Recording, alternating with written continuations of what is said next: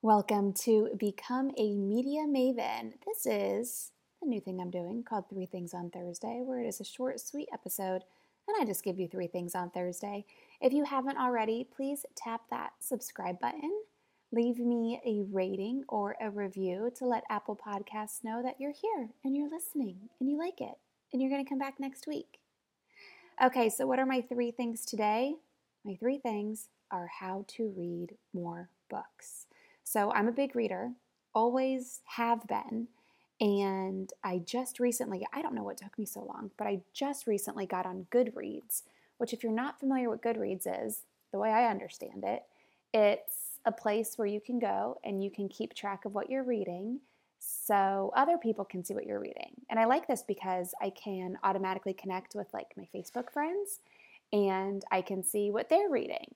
And you can also build a want to read list. So you know how you're always like, oh, I want to read that book. And then you don't write it down or you forget about it. And then like months later, you're like, oh, what's that book I wanted to read? Well, you can create your want to read list on Goodreads as well.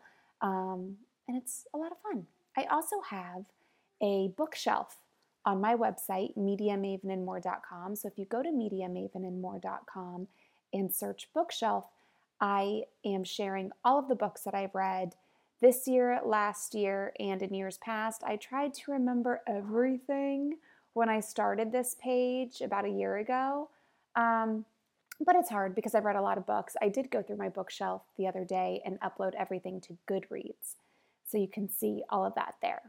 Okay, here are my three ways that you can read more books. The first one is to listen and read at the same time. So I'm not really big on audiobooks. I like holding an old-fashioned paperback or hardback book in my hand. I don't really like Kindles too much, and I don't like audiobooks. I've tried it. I will tell you when I like an audiobook, and I will tell you that this helps you read faster. I guess it's just the way the brain works. So you take your book, and then you take the audiobook in your ears, and as you are listening to the book, you look at the words on the page. But then you speed up the audiobook. You speed it up to a level where if you were just listening, it would be going too fast. But it's not too fast if you're looking at the words at the same time. So I've tried this with a couple of books and it really does work. You really do get to read that book faster because you're seeing the words as you're hearing them. So you can speed up that audio and you can essentially read the book faster. And that's one way to read more books if you want to mix the audio with the visual book. Another way to read more books is to actually just make reading part of your schedule. So what I like to do, and I do this on most nights, not every night. I mean, sometimes there is a Real Housewives that I need to watch, so I go to bed a little later and I don't read a book. But you just set a time before bed. Just make it part of your schedule. So before bed is great because you don't have technology. And even if you do have technology, I know a lot of Kindles, for example, they have a light that doesn't disturb your eyes and keep you awake longer. So you could do that if you have a Kindle before bed. I like a regular old book and I read it before bed, and just the process of reading every night, you're reading more, A, and B, it actually helps you get a little tired to fall asleep. And then my third and final way, and this is my best way, my favorite way, is to get a library card. I used to buy every book that I read. And I did this, one, just because I love books and I love going to bookstores. I actually started doing this when I lived in Columbus, when I was in college. And there's a store there called Half Price Books. And it is freaking amazing. I went on the one, it has been so long. It's either on Bethel or Sawmill. It wasn't too far from Olentangy Commons where I lived after I graduated from Ohio State, but it's amazing. Half Price Books. And it's people literally, they buy books and then they sell them to Half Price Books, and then you go and you get them for almost half the price or less than half the price. This is where I started reading James Patterson, who is my favorite author, and I bought so many books there. I moved to South Florida and I can't find anything like Half Price Books.